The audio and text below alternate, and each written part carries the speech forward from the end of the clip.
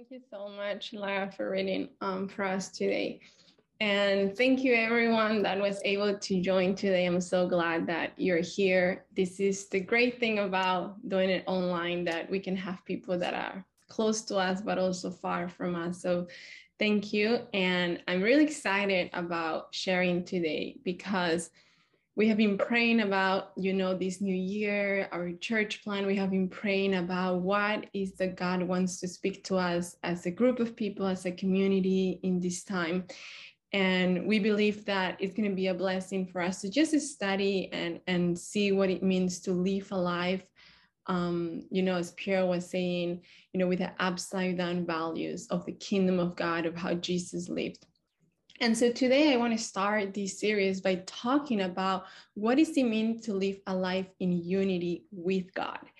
And, we have this scripture that Lara just shared, and it's called the Sermon on the Mount. Is when Jesus starts speaking to the people about how are we called to live. And he just talks about different things. He teaches about how are we called to, manage, when we do prayer, how we called to do when we have to forgive others, when we have, about our resources and our finances. And he just challenges so much of the society and the culture at that time in history. And I believe it's so relevant for us nowadays on how do we need to be challenged by the culture and the society that we are live in. So to start, as I was, meditating on this topic of living a life in unity with God, the first question that came to my mind is, in what ways is the world influencing me? It is not a surprise that, throughout this whole time, the pandemic has revealed so much of us as individuals, of our communities, but also of our leaders, and how, society puts so much value on certain things. So just to start, for example, financial stability. We live in the United States, especially in Manhattan, in the city. We have these leaders coming and saying, we need to continue, the economy cannot stop. People need to be out and working and being independent and being able to sustain their families, which is true. We need that. But at the same time, Jesus, when he opens this speech, let's say CNN, the moment that everyone is expecting for the leader to say something, and Jesus comes and says, "Bless are the poor in spirit." And in another Bible translation, it says, "Blessed are the poor because they recognize, they see their need of God." So we see how our world and our society, we put so much value on certain things, but then Jesus challenges with the things that are deep, that the greater needs in us, like we need this, but there is something that we need more, and it's the presence of God in our lives. Then we have another example that I was just, thinking that it's such heavy on this time for us is, social media. So let's say you go into an Instagram account, and then now we have these influencers are called, and they have all these photos and all these pictures, and they talk so much about having a joyful life and, traveling and excitement and all of these things that we all know it's not, 100% true for anyone, but it's how we see this value that society puts on comfort, on happiness, on, enjoying life. And on the other side, we have Jesus talking about how, those that are mourning, those that are meek, those that are experiencing persecution are going to be blessed. And then, when we see, as Pierre was sharing, he says like the first, the last one will be the first one, and how he talks about this thing where he challenges society and culture and how we value certain things in life. And Jesus comes to reveal the reality, what deep inside of us, and the needs that we really have. So that's the first question, and I will encourage you to continue to meditate on this. In what ways is the world influencing me? And then the second question that I want to, have us meditate on, especially in these days to come, is in what ways is God influencing me? And I love this question because when I think about it, the first thing that comes to my mind is, when you have like two friends that are, they're best friends, and I don't know if this happened to you, but I have heard it many times where people are like, oh, you guys look so similar. You talk so similar. You even have words that you say that are, very similar. And it's because best friends are just so close to each other that they have so much alike, right? And then when it comes to spouses, we have a few people here that are married. I have even heard, oh, spouses with time, they look more alike even physically. I don't understand how this exactly works, but I've heard that, and I believe, it is true. It is true because sometimes, when you're so much time with someone, it's almost like maybe you start dressing like this person, you start acting a little bit like this person, and so there is this similarity that others around you start seeing. They're like, yeah, like they look alike. And so when we talk about God, and when we talk how God is influencing us, we talk about this exact relationship, right? Where you spend time with someone, where you spend time with God by praying, by worshiping, by listening to what he has to say today. When you wake up and you're like, God, I have a full day, full schedule. I'm so busy. My kids, they're sick, so many things in my life. But first, I want to see what you have to say today. And so when we put God first in our life is when we allow this relationship to start influencing us in our everyday walk. And, one of my favorite verses that I think represents this so well is in Ephesians 5, when the Apostle Paul says, he's talking about marriage, and he says, women and men are to become one flesh. And, maybe we have heard about this, especially, when people get married in a wedding, sometimes they say women and men become one flesh. But then you have him saying, after that, he says, and I know this is a mystery, but I'm talking about Jesus and the church. So that's the point that I want to make today. We're talking about this, unity and this communion that happens in a marriage. And then the apostle says, I know it's crazy, and I know it sounds like all it's a mystery, but this is a representation of Jesus and the church, of us, the people of God, the church, and Jesus, God himself, and how we can become one with him in this unity. So, many of us, I'm going to talk about this word. I know it's a little of a big word for some of us, sanctification. But the reason why I think it's like very important that we understand the meaning of this word is because many of us, when we talk about a life with God, we start thinking about, okay, I have to go to church. I have to read my Bible. Like I have to pray in the morning before I go to bed. Even if I'm falling asleep, I need to pray anyway. So, I need to be awake. And so you start having all these lists and all these things that we need to do. And we have it like as a to-do list. We have it as all these things are requirements that we have to do. And there is so many religions that you actually have to do a list of things in order for you to attain salvation, in order for you to attain this relationship with God. But when it comes to Christianity, that is not true. That is just so wrong. And the truth is that the only way that we will attain salvation and actually go to heaven is the moment that we accept Jesus as our Savior, we repent of our sins, and we decide to live a life with Jesus. So even if, we do that today, we already get our ticket to heaven. We're already saved. We're good to go. We're going to be in heaven. Now, if you don't die after a minute or in a year or in 10 years, then that's going to depend on you and on me, how we live our life with God. So we can have an intense and beautiful and just so, fulfilled life with God, or we can just decide to be like, I'm going to go to church on Sundays and read the Bible here and there. And so you decide. So that process that we have from the day that we accept Jesus until the day that we go to heaven, it's called sanctification. It's as simple as that. And I love how Paul, again, I love how this verse represents so well the meaning of sanctification.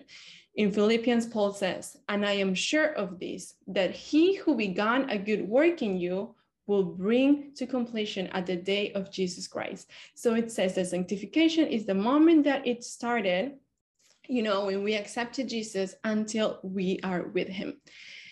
And, we're talking about this big world and this idea of being close to God. But some of you might be like, Andrea, I'm more of like a everyday person. Like I need you to give me an example where I can really grasp what you're trying to talk.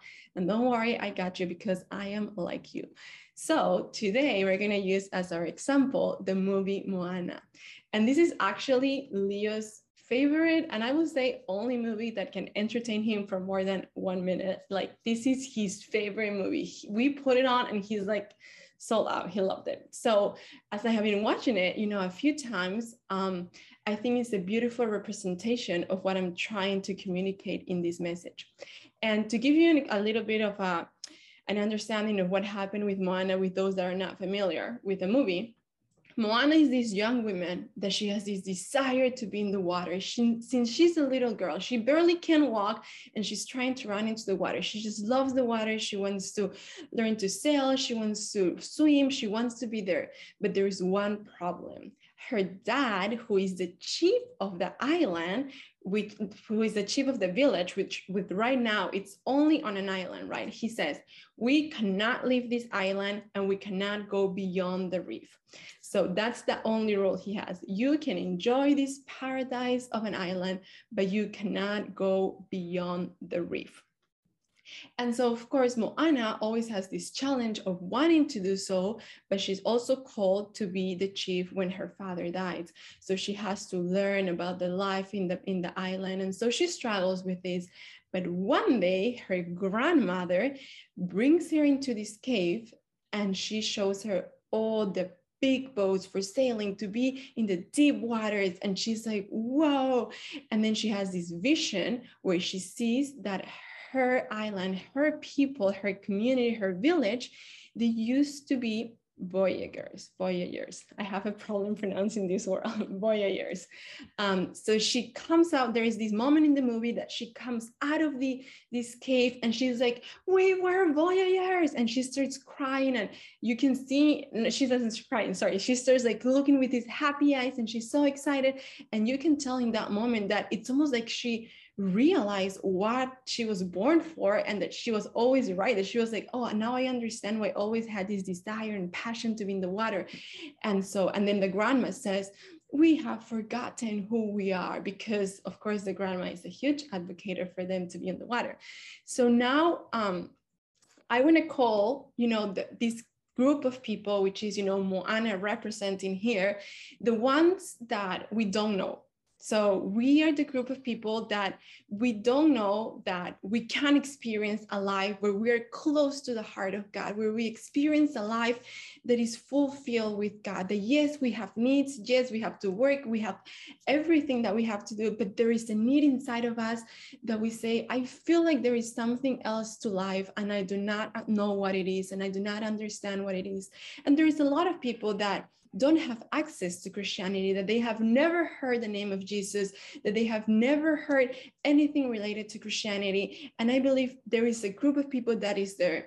But then there is people that know about this gospel, that know about Christianity, but they don't know that they can have a life that is fulfilled in God.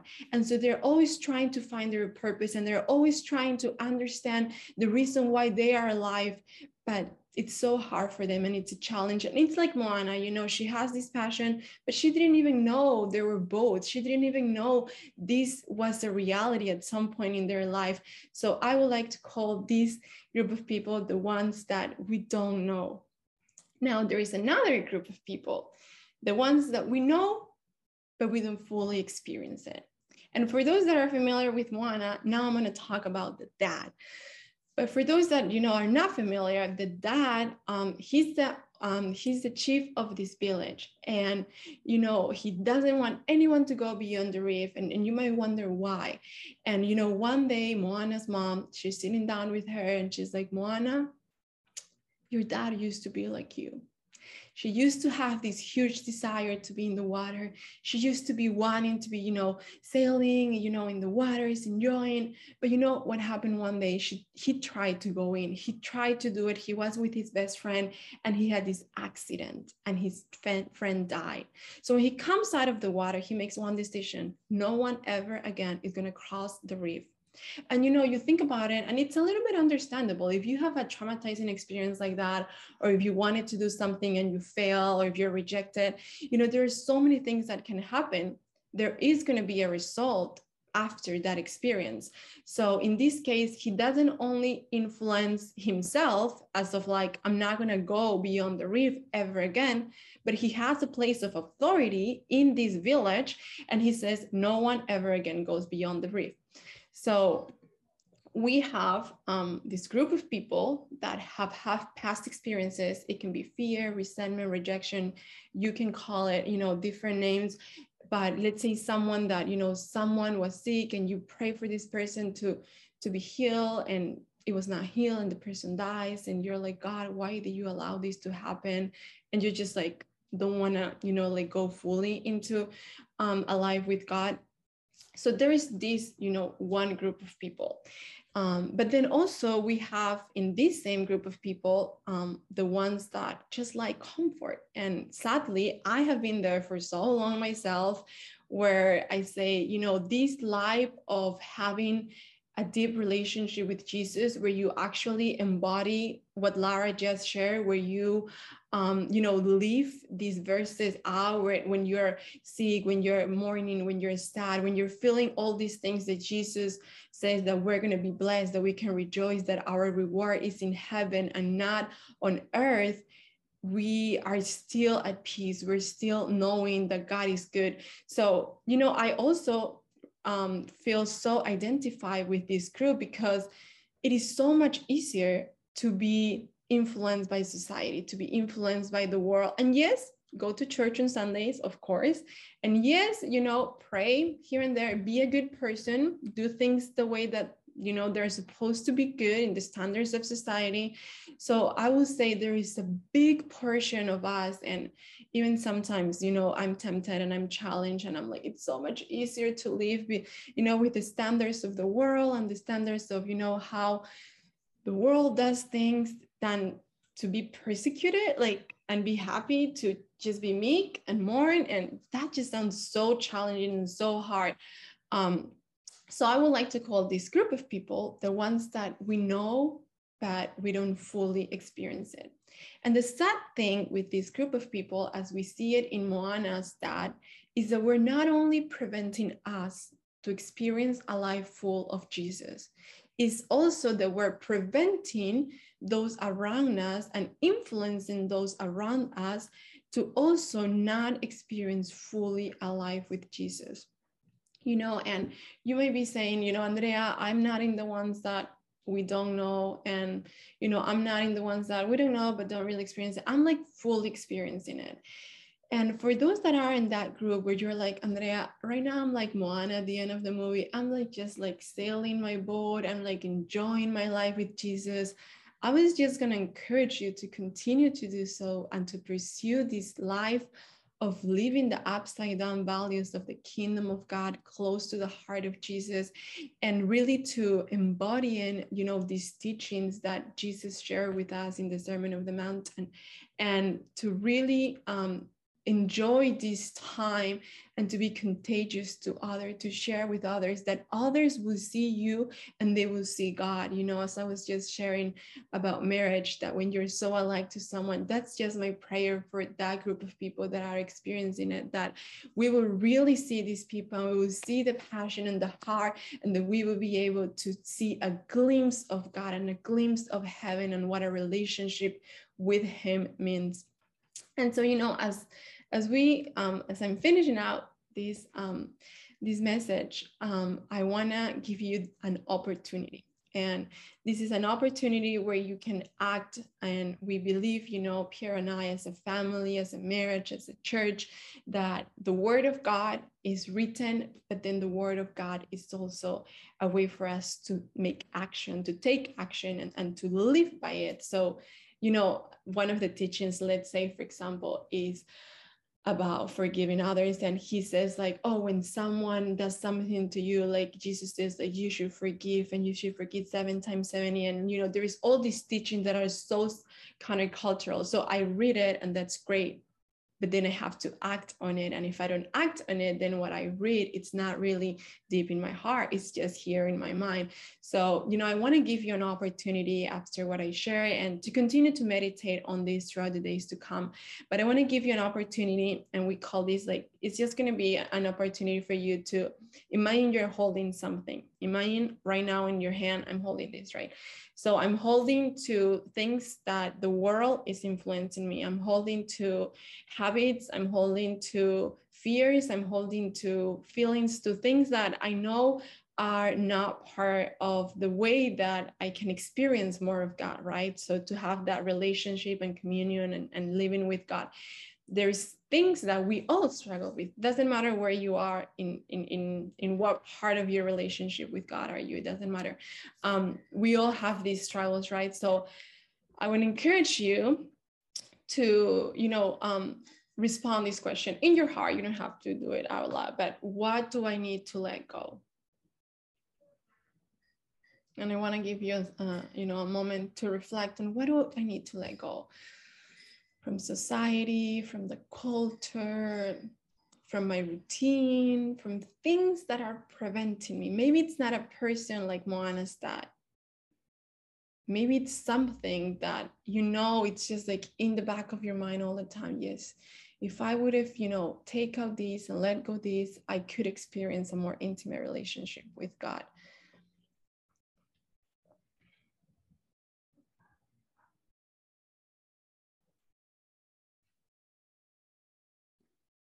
And then the second question is, what do I need to hold on to? And it's very graphic. So if you're holding on to something and I give you something else, you can't receive it, right? So once you let go of this thing, then you're able to receive another thing. And I think that is an intimate relationship with God, where we are able to experience, embody, and live out the upside down values that Jesus talks about on these verses, where we are able to be blessed, even though a million things can happen around us.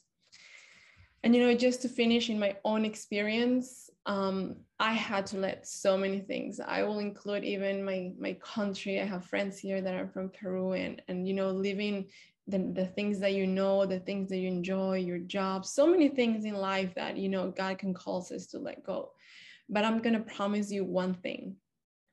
Everything that I left behind, my job, you know, my friends, my language, those that are English as second language, that's a huge one.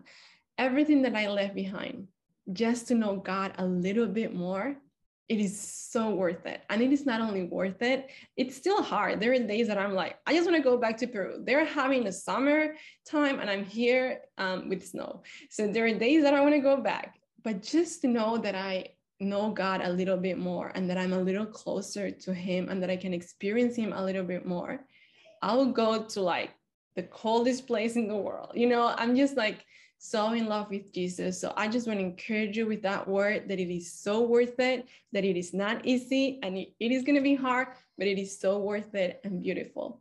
So I'm just going to ask Piero to close us in prayer. Thank you.